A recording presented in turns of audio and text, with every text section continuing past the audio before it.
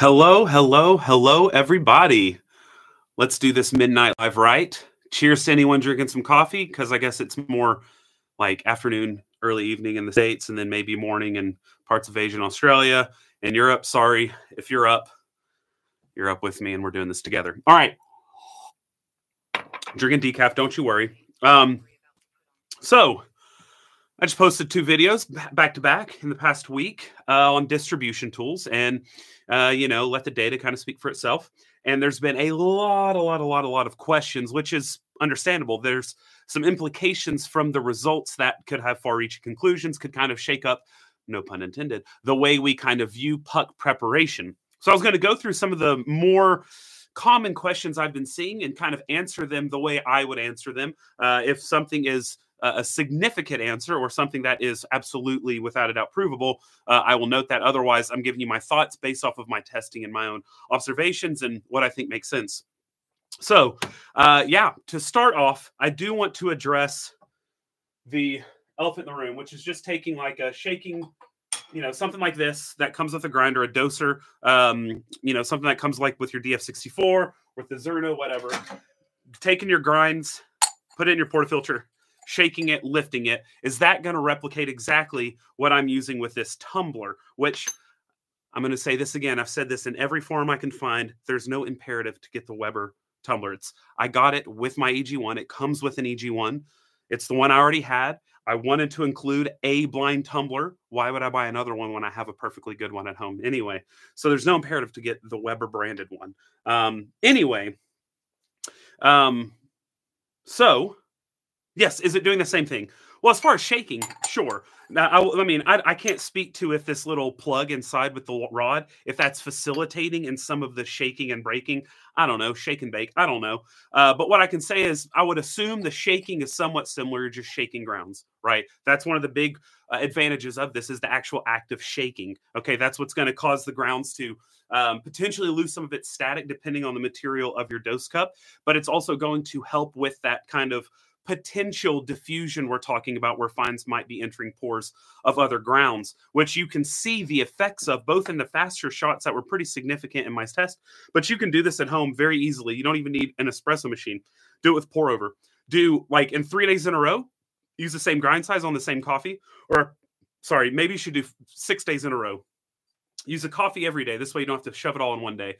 And then day 1, shake the grounds for like 10 seconds before you put it in and brew. Day 2, don't do that. Day 3, do it. Day 4, don't. And then so on and so forth. And then what you'll see is actually a pretty big variation in time. The faster times being the one with shaking grounds. A lot of you have already reported trying this. And it's something I do plan to look more into. It's something I've already got some preliminary results on. But shaking does speed up the drawdown. And it seems to be because of that fine kind of diffusion thing that's going on, which is kind of confusing. But that's something anyone can try out at home. You can do it with espresso as well, of course. And it seems that the more you shake, there are marginal increases in speed, but it slows down. Like the first bit of shaking kind of does the majority of that increase in speed. So it's kind of like extraction, where extraction goes kind of quick and slows down. It seems that is the same thing, similar, like the same trajectory going on with shaking. But whenever you're using a cup like this and you're going direct to portafilter and you lift, you're probably going to have really wonky distribution in that bottom of the basket, which is what I've been talking about with, which is the kind of the downfall of direct to portafilter, is it's kind of choosing an area where it's going to over concentrate. So if you do shake it, maybe do some light WDT in order to redistribute horizontally a bit. The thing that is so advantageous about something like this that has a plug, something like the blind shaker that has a plug in it, is when you lift the plug, because this slot down here has angles that are feeding it and it's polished on the inside, the grounds just slide sort of in the center and then mound outwards. And so it gives you a nicer distribution. So with a simple tap, you have a pretty level bed. But whenever you're just going straight from a doser into the basket, it's not going to be nearly that level, and it will likely cause for a little bit of extra polishing. Now, I want to make sure that people do not read my results as WDT is dead. That's some memey things I've been seeing going around. WDT is still obviously very, very helpful, and yes, horizontal tapping performed almost as well or as well statistically as WDT, but you have to remember, I'm very good at horizontal tapping, like weirdly good. I've trained, no joke, multiple hundreds, maybe it's over 1,000 at this point, of baristas hands-on teaching tapping. And I've yet to run into anyone that was as meticulous and like skilled at it as me. That sounds really big headed and really douchey, but it's the truth. For whatever reason, it's really hard for people to kind of understand how the grounds are going to bounce back. And so they'll be hitting it and it kind of lumps up on one side and they're just like, oh, it's fine. And then tap. There's like ways of reading how the grounds are reacting in the basket in order to get it really level. And so I was doing that in a very careful way in that testing. And so in the same way that WDT has a big curve, a learning curve, that has a huge learning curve as well. So I think it's probably a shorter learning curve with WDT if you have the proper technique than it is with horizontal tapping. That being said, horizontal tapping is a very valid way of doing it. That also all being said, people see those extraction numbers and see that they're similar between horizontal tapping and WDT, and they think, same extraction, same coffee. Extraction yield doesn't tell us much of anything. It tells us the amount that's been extracted. It doesn't say what has been extracted. Those two shots could be filled with completely different compounds. One of them could have been 26% around the edge and like 17% in the center. The other one could be more even 20 throughout. There's no way of really knowing that without doing more experimentation. So I want you to understand that even with these numbers, the extraction yield doesn't say too much. I relied on that. And this is leading into my next thing about taste. I relied on extraction yield because to me it seemed to stand to reason that if, with all things being held constant, if time was not a factor and we could get a higher extraction, it would therefore mean that the extraction efficiency is more or is higher with whatever was extracting more in the same or less amount of time. Okay, so you can see where that logic is. It makes sense. You have 18 grams in, 36 grams out in 20 seconds. Shot A does that exact recipe and extracts 19%. Shot B, exact recipe and it extracts 21%. It would stand to reason that the 21%er had a more efficient extraction in order to hit that 21. Now, that's not necessarily true, but I think there is enough credence lended to it, especially with the consistency and all these things, that it is likely the case. And so, now, to respond to the loads and loads of questions about did you blind taste? Did you taste? Did you taste? Did you taste? That would not have been helpful in this scenario. Now, before you go, what? Yes, it would. Taste is most important. Yes, taste is most important. But doing that in this test would have been silly. It wouldn't have made any sense. And let me explain why. So what we're doing with this is we're trying to optimize the recipe, or I'm sorry, that was the next word I was supposed to say. We're trying to optimize our workflow, our station, our approach to extraction in order to hit the right recipe for a really nice coffee. Now, I set the espresso extraction recipe to horizontal tapping. That was the control, was just horizontal tapping. And so at that recipe, that doesn't mean that the higher extracted one's going to taste better because it's higher extracted. That wasn't the point of the experiment, was this one extracts higher, therefore better, ergo better. No, it's to say, okay, so with this one, this is where it's tasting good. I could go coarser with the tumbler because it was extracting so much higher. I could achieve the same extraction as that's horizontal tapping. I could get the same exact extraction as that by going coarser, and I can guarantee a more even flow.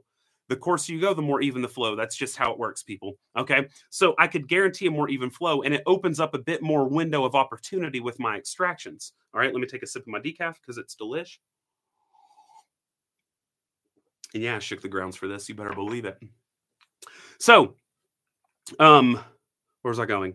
Yeah, so I did. I didn't see a point in over caffeinating by taste testing this because it wouldn't matter. You have to dial them all into themselves. Like, there's a reason so many cafes use the NCD, and it's because it can make tasty espresso, but it's not going to make the same espresso at the same recipe as something else, right? It is causing a lot more uneven extraction, but you can make that taste good, right?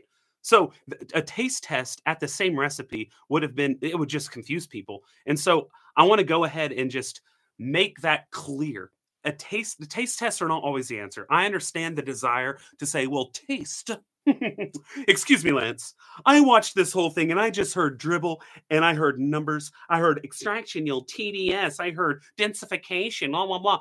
Where's the taste? Taste is the leader. I get it. Trust me. I know this, but it wouldn't have made sense. It doesn't make any sense to taste test two things when they're not dialed in to where they could be. The idea is to find out what these different distribution methods are offering so we can actually go into planning how to pull with some more knowledge. Like when we share recipes, we're not thinking of what distribution tool we're doing. It's like, yeah, what did you pull that coffee at? Oh yeah, I pulled it at 18 in, 40 out on a extractamundo dose, in 12 seconds. Okay, I'll do that. And one person WDTs, the other person shakes. They're going to be completely different extractions, different grind sizes. So the end cup's going to be way different, even if their machine, water, and grinder are all the same. It's a whole other variable that we aren't paying attention to that I think should be paid attention to. So it is an important aspect of brewing that just hasn't been given its due. So that is why that is kind of, I guess, a long answer as to why I didn't taste test. I didn't want to die. Even when you sip and spit, you're still ingesting a good bit of caffeine and tasting over 100 shots of espresso, probably ending up in the ER with heart palpitations. So yeah, did not taste them all. That would have been a little silly. I did do some every now and then, but like I said, what are you going to say? Oh yeah, the shaker tastes better than the WDT right now. That means nothing at all. It means nothing. It just means that, okay, maybe I should redial the shaker, or maybe the WDT tastes worse. Maybe I should redial it. I could increase the extraction to match it, or I could go coarser, make a lower extraction. And maybe with a WDT, 19% extraction with coffee A tastes better than 22% extraction with coffee A on the blind shaker. I don't know. And that's what I'm trying to get across is you're not going to magically say, all right, today I'm pulling this. Now I'm going to switch my distribution methods and it'll just automatically taste better because this method's better. That's not how that works. What we're looking for are mostly is these data points and what is actually happening. And I think all that I've done with my videos is open up the floodgates for people to be looking into this. I'm not trying to be some scientific savant on the cutting edge of bringing to the world a new view of XYZ. No, what I'm trying to do is with these videos, I want to open people's minds to the possibility that what we know is not actually what we know or what we think we know. What we know is a dimple on a basketball, right? And so with this, it's also going to open up the floodgates on more innovation. I guarantee you right now, there are already a handful, if not a dozen manufacturers trying to figure out a way to optimize a blind shaker. I guarantee that. I've already had people talking to me about it. No, I'm not kidding. One specific company that's quite big has already reached out to me to talk. And that's what I'm saying is people think, people want to say that I'm pushing one thing or another, but what they're not realizing is me shining a light on this is actually going to cause a lot of competition and will make a lot cheaper products out there for people with a lot of different variations. And so it's going to be exciting to see what kind of comes from this, but this is not the end all be all. I think we kind of got really comfortable with WDT as the end all be all, as like this is the fix. And so this kind of shook a lot of people when it was, and honestly, it shook me and it shook Gagne. It shook everyone I showed it to before posting. And, I have to eat crow.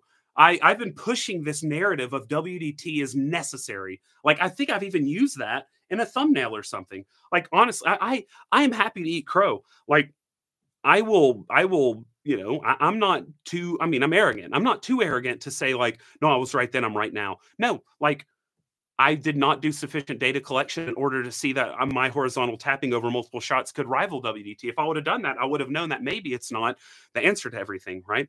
So I think we just took some things for granted and no one was really willing to put in the time or the hours to extract any meaningful data outside of very, very subjective, confirmation biased testing, which is easy. If you have a type that you like, of course, you're going to have confirmation bias. You're going to want to try to find the cup that mirrors your beliefs. Anyway, okay. I don't know why live chat is not working on my phone. Let me open it back up. There we go. All right. Okay, so I'm going to get to those, but I have like a little list of things I wanted to address. Many questions on RDT. How would RDT affect this? So in my testing, I only did 2 squirts of RDT using my Weber squirter. I don't know what you want to call them, a little spritzer. This little bad boy, which is not nearly enough to affect what we saw in the Hendon paper. So in that Hendon video I did on his paper on RDT, you need, he says around 20 microliters per gram is when you start seeing the effects. And I did not go anywhere near that. I probably did 10 microliters a gram or even a little bit less. I can't remember the exact amount per squirt, but it's something like 0.042 or something. And so I wasn't getting anywhere near enough in order to see the effects of that. So that is not in this. And actually, Yeah, so I'm not going to actually speculate anymore on that. Like, what would happen if we added the 20 microliters per gram or more up to 50 microliters a gram? I'm not going to speculate on that just because I've not done any testing on it, and I don't want something living on the web in perpetuity that could be way hideously incorrect from my mouth. I don't want to be wrong, especially after this right. Okay. Sorry, my tongue was drying out. Okay.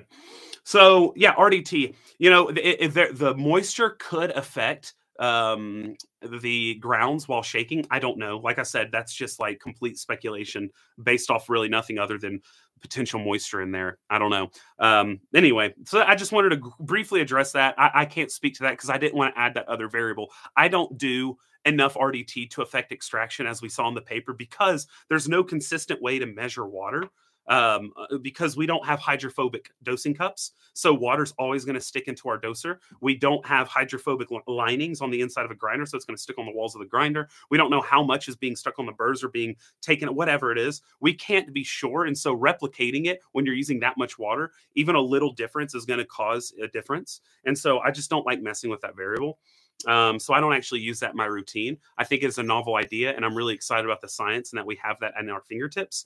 But as far as incorporating it into my routine, I simply don't. I just do enough to kind of reduce static and make it cleaner. And maybe if there's a potential benefit to lessening the heat at fracture, that's cool too. Anyway, then something else I want to address is there have been a lot of people asking about WDTing with the shake. I think you can do that. I added some skepticism in my video saying that it could potentially undo some of the densification. So I wanted to address that briefly. When we talk about densification, that's like in the Nestle capsules. They're densifying the coffee so more coffee can fit in a smaller pod, okay? So it's taking away the interstitial spaces between those grounds, etc. And so I do think that is something that is potentially helping the extraction. And we can see that with Matt Perger back in the day was pushing for nutation. He took it back and then he pushed it again, and he's currently at like, he thinks it is a good thing. But anyway, the idea is we're densifying those grounds as we're shaking it. Or you could think of the term compaction. We're compacting them in a way. When we WDT, it can fluff it back up, which isn't, I can't prove is a bad thing. It just seems counterintuitive to what we're doing. That being said, I think that if you want the benefits of shaking, it's definitely going to be better to shake in WDT than to just WDT. I say definitely as if I have any proof of that, but you will at least get, I'm assuming you will get that theoretical fines diffusion into the bigger grounds when you're shaking, and there's no way WDT will unsettle that. What it would undo potentially is the compaction that you have already given those grounds. So if you want a WDT, have at it. Let me know the results. I just can't speak to it with any type of confidence. So I would say do something like, shake, shake, shake, shake, shake, shake, shake, shake, shake, shake, shake, shake, shake. Shake it aggressively, whatever. You can open it, you can WDT in the shaker, or you can drop it in and do some in the basket. I don't find that necessary with a blind shaker. Maybe if you're using the dose cup, shake, shake, shake, shake, shake, shake, shake, shake, shake, then I would definitely be WDTing. I wouldn't be, whisking it like crazy. I would be doing enough to really make sure that we have it redistributed and pretty even, and then just give it a nice solid tap and then a tamp, and then we should be good. I think something else that people don't think about is you can WDT in your dose cup, and that's going to help. Okay, so if you have a clumpy grinder, you don't need to WDT in the basket. You can WDT in the dose cup. Shoo, shoo, shoo, shoo, shoo. Do the aggressive WDT there if you're scared of clumps. Then dump it in, level it off, and tamp. Now, one thing that I'm not convinced of is that clumps affect extraction. I'm not convinced of that. I've never seen any data pushing that. I have talked about how clumps could be bad in the past, but honestly, that's just me not doing due diligence and looking at it myself. I just believed everything I had heard, which is not obviously a good thing. And this study specifically has forced me to question everything. I thought I was already questioning everything. Obviously, that's not true because I don't know anything, it seems. So I'm not positive clumps are a bad thing. And in fact, I used to teach they were not bad. Years ago, I would teach that to baristas because I was at a coffee shop once. The first time I saw WDT in person, I was at a shop that's no longer there, but it was one of the stores of Revelator, which was a chain. I don't know if they're still running, but it was in Chattanooga. I walked in and the guy was grinding on like a peak or something, and he took a toothpick and was breaking clumps. I'm like, what are you doing? I'm breaking clumps. They can affect extraction. Okay. And then I remember I heard Matt Perger talking about how clumps are going to be destroyed by the tamper. It doesn't matter. So I started teaching that because it was an easier excuse. And Perger was like the guy I listened to for everything in the early days. And so I'm thinking, I'm kind of going back to that. I'm not positive that these clumps or caked grounds really do skew extraction. They might, and Hendon's paper can be read in that way that the electro clumps, as Daddy Hoff calls them, can cause that. But I'm not convinced that all clumps are equal.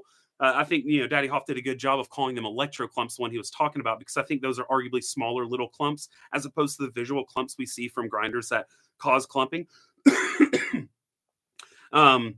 But I don't know. I also don't have a grinder that clumps that badly, or maybe I do and I just don't use it or forgotten about it. But if you have a grinder that's making massively visible clumps, you can do that in the dosing cup instead of in the portafilter. Get all those clumps out, shake that bad boy, shake it, girl. Make sure you don't break it, girl, and then toss it in. So yeah, that's kind of my ideas on WDT. I still think it's a very valid way of distributing. You're not silly if you're using WDT or an Autocomb or a Moonraker or an Unicot. You're not silly. That works for your workflow, works for your taste. Do it. That's the thing, is a lot of people say, I don't care. The way I do it tastes really good. He's not going to take that away from me. I'm not taking anything away from anybody, guys. I don't care how you do it. I'm just making videos, and I'm producing data, and I'm trying to further our understanding of how espresso extraction works, as well as other various things in the coffee world. So make the espresso how you want. You don't want to shake? Don't shake. Okay, don't shake.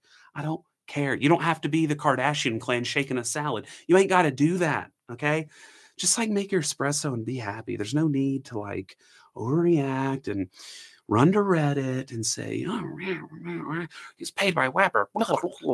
Don't do that. Don't do that. That's silly. Okay. Need a sip of decaf. Next thing on my list was pour over, but I've already talked about it. I think you can test this at home very easily. Make sure you randomize it so you can randomize the noise.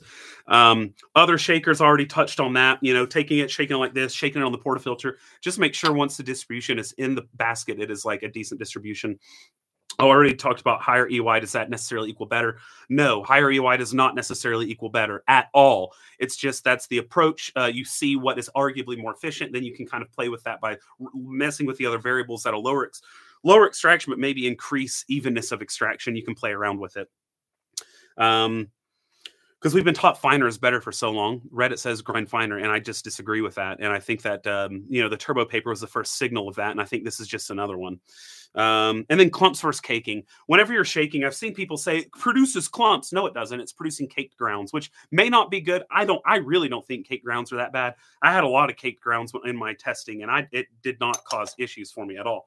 Another thing I wanted to say is I see people saying, oh, I shook for my pour over, and now my pour over is going faster, so I went finer, and now it doesn't taste good. Why are you going finer? Let it go faster. As you saw in my experiment, my blind shaker shots were going 4 seconds or so faster than the average shots from everything else, and we're extracting higher.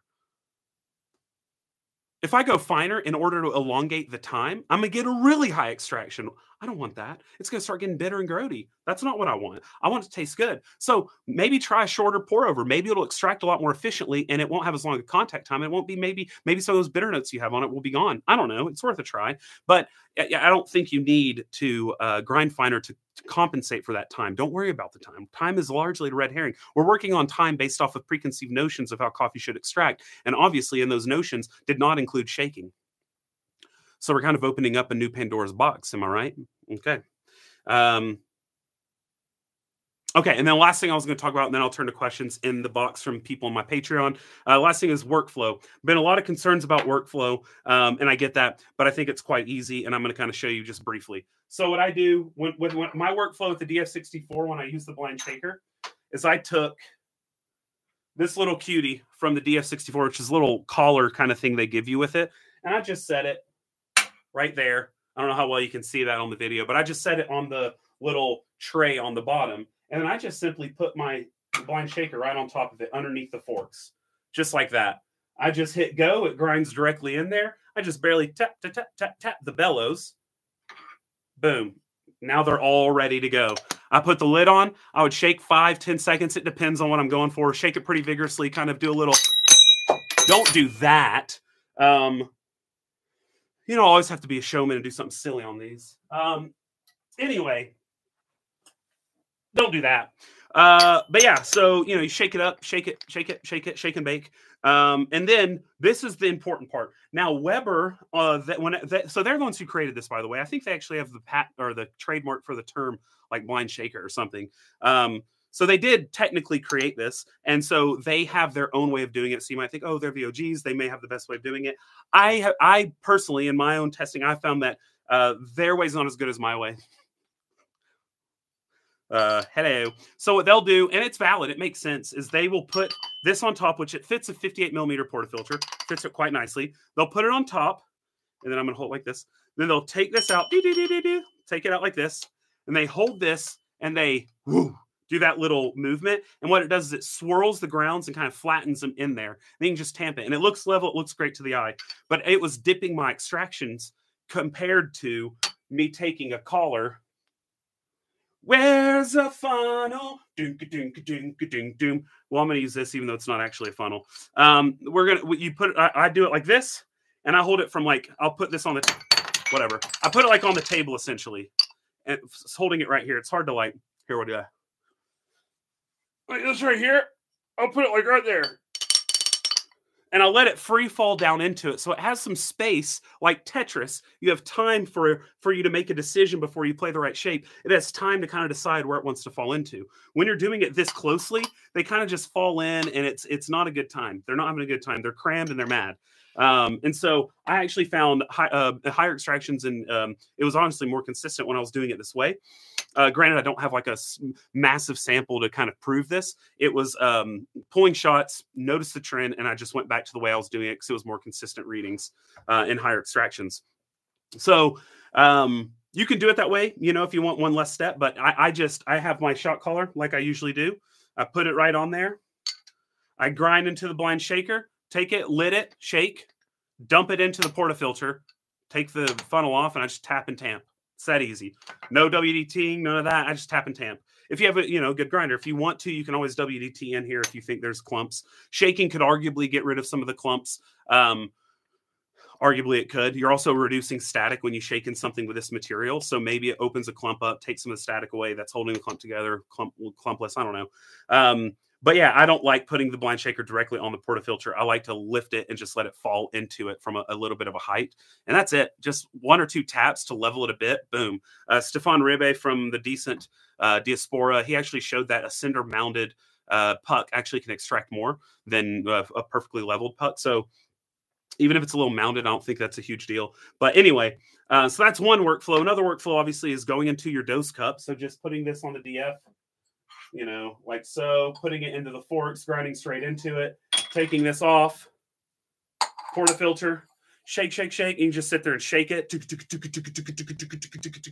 Boom. Try to get it as even as possible. It's going to be shooting to one side. You'll just have to be prepared for it. Collar, WDT a bit, tap, tamp. Done. So I wouldn't overcomplicate it. I don't think there's a real need to overcomplicate this. The idea of this is to make it a little easier. Yeah. If you have really fluffy grounds, I think that's going to be harder to make it.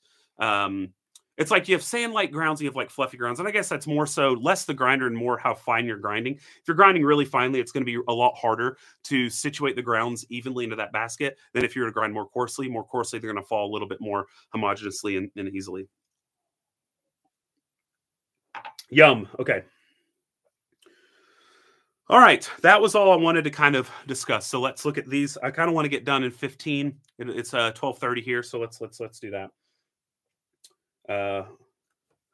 I think I have an expert barista using the Tumblr skews the results to see Hugo use it. Well, Hugo's an expert barista as well. Sorry to say, he's AST certified and trains, does barista courses in town. But there's no skill to it. Literally, you're just shaking it. There's no skill to it. You're just shaking it. I promise you, no skill. And then whenever you're releasing it, you're literally, I tap this because some grounds will cake on the top lid.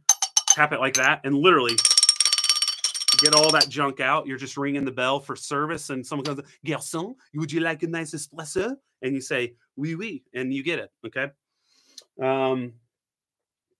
Let's see. Oh, another thing I was going to talk about is people keep saying, is there a blind shaker for 54 mil or 49 mil? The shaker itself might be called 58 because it fits a 58. But if you're using a collar on your basket, I've used this for my 51 millimeter Cremina. Okay. It doesn't matter because the plug is what really matters. This size doesn't matter at all. Right. So whenever you lift, the stream is much thinner. So like much thinner, and actually kind of comes in like a cone. It kind of, because the insides are jutted out, so it doesn't fall straight down like this. So even if that base was 50, even if this base, the opening was 54 mils or so, 53 mils, they're not falling out with the 53 mil diameter. They're falling out with a pretty small diameter. And the higher up you go, it gets more and more narrow to an extent. So you can actually use this for 54. You can use it for 51. Like I said, I use it for my Cremina all the time. That's the only way I dose my Cremina is with this, or with the Magic Tumbler. This one, because I like to use my key sometimes, my HG2 sometimes, and I use this. Easy, goes straight into it, no questions asked. Would it work to grind directly to the portafilter and use the Swarks funnel cap to shape deliver similar results? Yeah, so sort of. Grinding direct to portafilter and then putting a cap on it and then shaking it in that. There's going to be minimal space for it to really shake. And the basket's going to be hot, which could cause some VOC loss as you're exposing it to that hot temperature for a while, unless it's a cold basket. But arguably, I mean, you'll see some of the benefit. It's hard for me to know without testing it, but it should give you some of the benefit for sure. As far as all of it, I don't know, just because there's a lot less room for it to be shaking. This is really sharp inside of that portafilter. I don't like that. That'll save a barista for sure. But yeah. Let's see. So if I need help, like lattes. Let's see.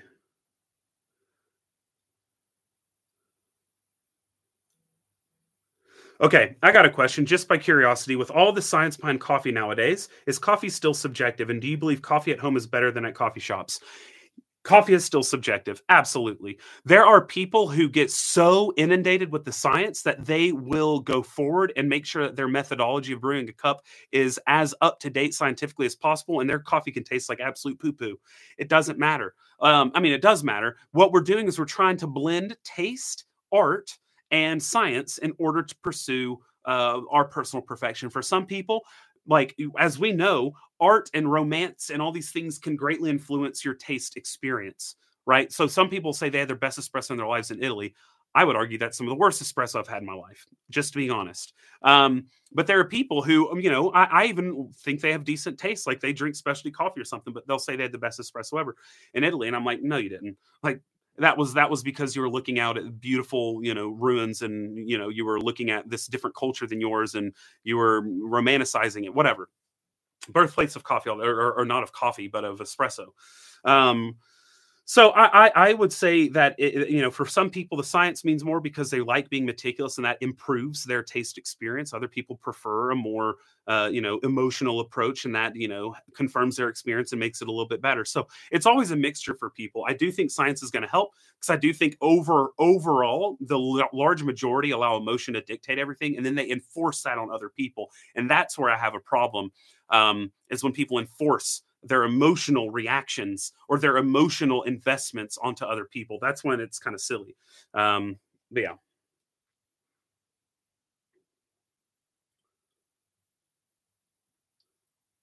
Was it decent, more consistent this time with the flow rate changes? Yes, it was a lot more consistent.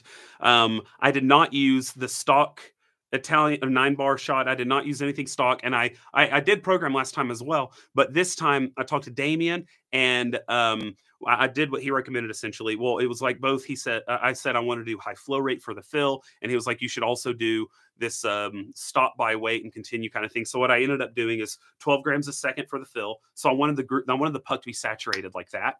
And then once it hit 1 bar, I wanted it to kind of stay at 1 bar until there was a gram of coffee in the cup.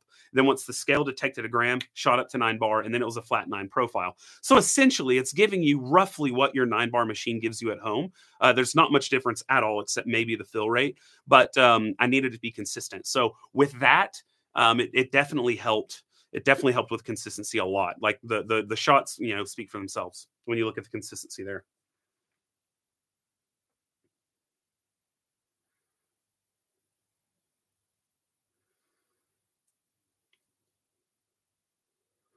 Would a lack of shaking maybe increase complexity? Not necessarily. A coffee could be at full complexity when it's evenly extracted at 19%.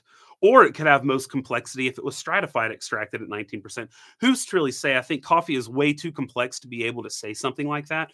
And so it's just kind of understanding what we have in our arsenal in order to perfect it, or not perfect it, but improve it for our personal tastes.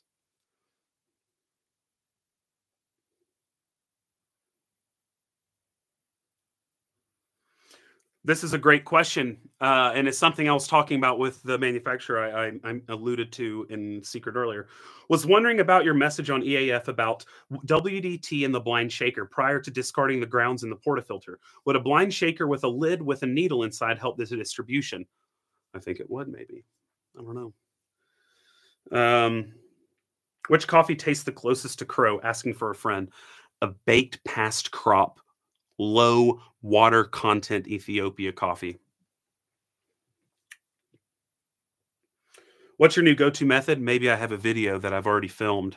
That is the conglomeration of all these past 5 science videos I've done to kind of showcase my approach to espresso, which actually hasn't really changed much since I've done these. A lot of them were already things I've practiced.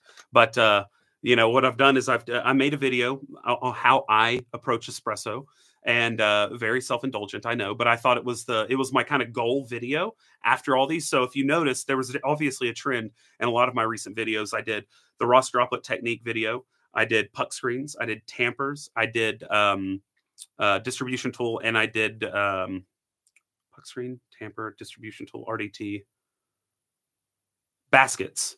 I did, but that was a while ago. The baskets was a while ago, I know, but that was that's included in it. So those 5 videos, and kind of put it together into my methodology when I'm pulling like a typical 9-bar shot. It's hard to just completely cover espresso in general because the term espresso now has a multiplicity of definitions. Like, who knows? So I'm just kind of relegating it to a more standard style of shot, and how I approach that, how I pull them, what my process is. So that video is coming up, so look out for that.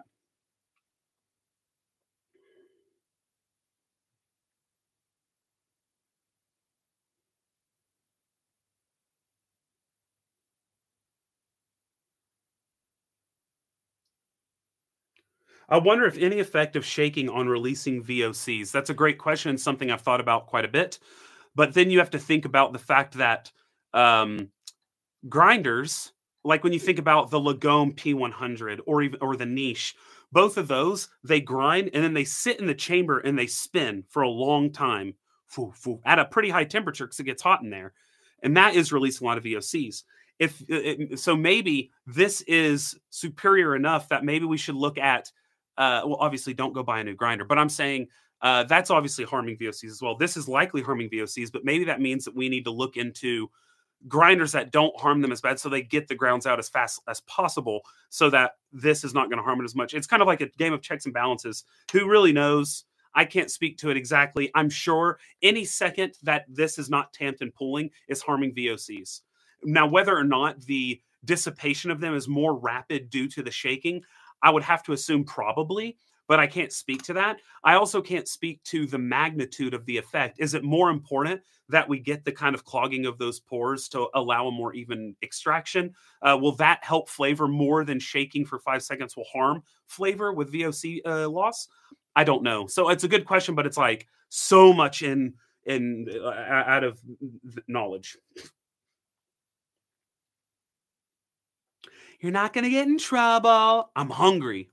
Someone said you're not going to get in trouble. I've got to imagine they were doing Jack Black from School of Rock. What was the vacuum used during testing? Hilarious. I've actually gotten this question like so many times because how powerful it is. And I'm going to be honest with you. It was a little cheapo I bought. It was not expensive. It's just powerful as heck. It's called a Vosfeel. Vosfeel. I don't know what it is, but this bad boy is a bad boy.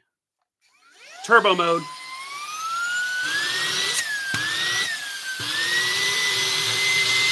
Look at that. Didn't know you were going to see that on camera. It's a beast. But yeah, it cooled that chamber down so well. Like, it's kind of shocking. Let's see. Do you think a zero fines grinder could test the boulder theory? Potentially. I mean, there's no such thing as a zero fines grinder. That's literally impossible. But yeah. Um, yeah, you have a funnel. Someone said I have a funnel on my 54 millimeter Breville portafilter with my option Versa, and it works like a charm, and that makes complete sense.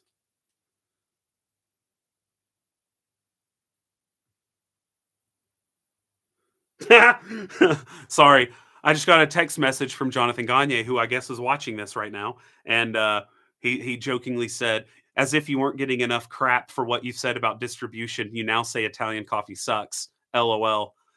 I like to torture myself. Apparently, I'm a masochist. That's pretty funny.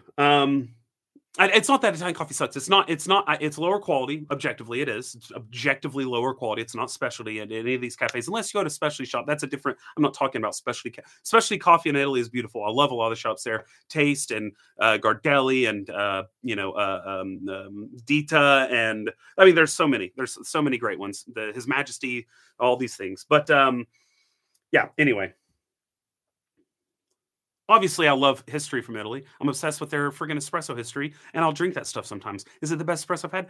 No, it's not very good at all. I'm just digging my hole deeper. I'm gonna stop.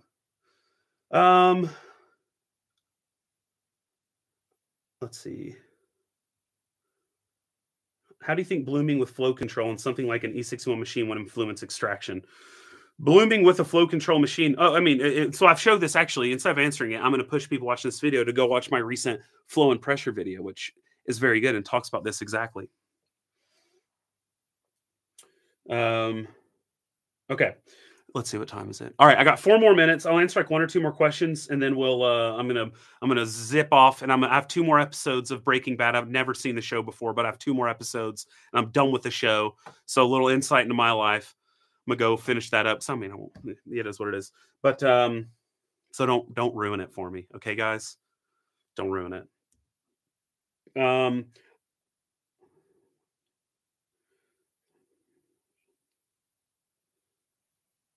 Someone just said that, essentially they had asked on the decent forum if time from grinding to pouring the shot makes a difference in flavor, and people say it didn't. No, that's absolutely false. It absolutely does. And even in cupping, people are very aware of this. In cupping, whenever people do big long tables of cupping bowls, you'll put lids on them to kind of hold back as much of the aroma as possible. And it's because it does evaporate quickly. You want to do it very quickly. That's why you don't want to pre-grind your espresso. That's why it's been absolutely crapped on, even though in the 80s, 90s, early 2000s, and still in some shops around the world, people will pre-grind into those dosers and then dose it out pre-ground. That's just like staled out, essentially. You definitely don't want to pre-grind and let it just sit. Curious to know why you went with flat 9 bar till the end of the shot rather than going down to 6 bar. I did that because I think that it will show or expose more of the issues in the puck preparation than going down to 6 bar would. And B, I don't remember if I said A or not. My brain's melting. And B, I did it because more people have the flat 9 shot. So when I say flat 9, it's trying to stay at 9. Obviously, it can't. And once it goes past a limit, I put a limit of 5 grams a second on there because that's a pretty common limit. So it wouldn't go over 5 grams a second flow rate coming out. So it would start to dip in pressure if, there was an issue there. But the idea is you will more easily see issues in puck preparation when you have the puck eroding and more water splashing through it. The more evenly it is distributed, the less issues you're going to see later in the extraction with an increasing flow rate, if that makes sense, right? If it were to reduce its pressure, even if there were some issues in it, problematic ones that could be exposed, they may not be exposed because it's lessening the pressure on the puck. Oh, you're in time to see the stream, but you're about to miss it because I'm about to go off. I'm about to we're like a minute, 20 seconds. I was trying to make this like 45 minutes. Any news on that secret project? No, no news. Sorry about that. Mom is the word. And that is a good thing to address. Someone was accusing me on Reddit of like trying to grow my brand by teasing this. I didn't even want to talk about it at all. But if I want to review a Breville product, I'm not going to without making sure people know there's a potential bias. And so I chatted with lawyers and I was like, I need to say something. What can I say? And that's what was kind of discovered to say as, a secret project. And even though that's not an ideal thing to say, it was not an attempt at teasing an announcement. It was I want to review the Bambino Plus, but I don't want to do it without like being open and forthright about it. And if you noticed on my channel, I went like a year and a half without any Breville product. And it's because that whole time I wasn't working with them. But there was a time where I started and I was uncomfortable. And eventually I was like, okay, they have some new machines coming out. People are asking for reviews. I want to review them, but I need to make sure that I'm upfront and transparent because that's my brand. That's my brand. My brand is not teasing a stupid project. My brand is making sure I'm transparent as hell and letting people know there's a potential bias here. Okay. So, yeah, so I obviously that's all I can, shouldn't even said all that, but, yeah, so it's just a thing that'll happen. Okay. Would you ever film inside an espresso factory? Would be super curious to see a rolling mill grinder. Probably not. That's not my thing. I don't want to really give much attention to Nespresso and things like that because that's just not my thing. I want to be amenable to all coffee drinkers, but I don't want to be an enabler of Nespresso. I'm not a fan of Nestle. I don't like that style of coffee. I don't want to just do all things coffee, to be honest with you. Like I'm not they're like, I am not James Hoffman. We're very different people, right? James really enjoys doing very entertaining things. He's very scientific as well. He's very brilliant. I love James. He's seriously one of the smartest people I know. I love that guy. But he enjoys tasting 100 coffee creamers and tasting instant coffees and doing Nespresso videos, tasting the capsules and all that stuff. That's not, I don't want to do that. I have zero interest in doing that. At all. Like, I just don't want to. Yeah. So that's about it. That's about it with that. I think he does an awesome job with it. I'll let him continue to carry that torch. And he may do that at some point. Now, as far as roller mills, you don't have to go to a Nespresso to see that. Like Comatier, who he went out to see actually at the same time, it invited me to come up, but I just couldn't. I was planning for a move, but to Portugal. But I may go to Comatier at some point to do something with their roller mill, but they don't let you see it. So maybe I think there's someone in Portugal that has one that I could probably go look at, but I'm not raring at the opportunity to go and see a pod factory.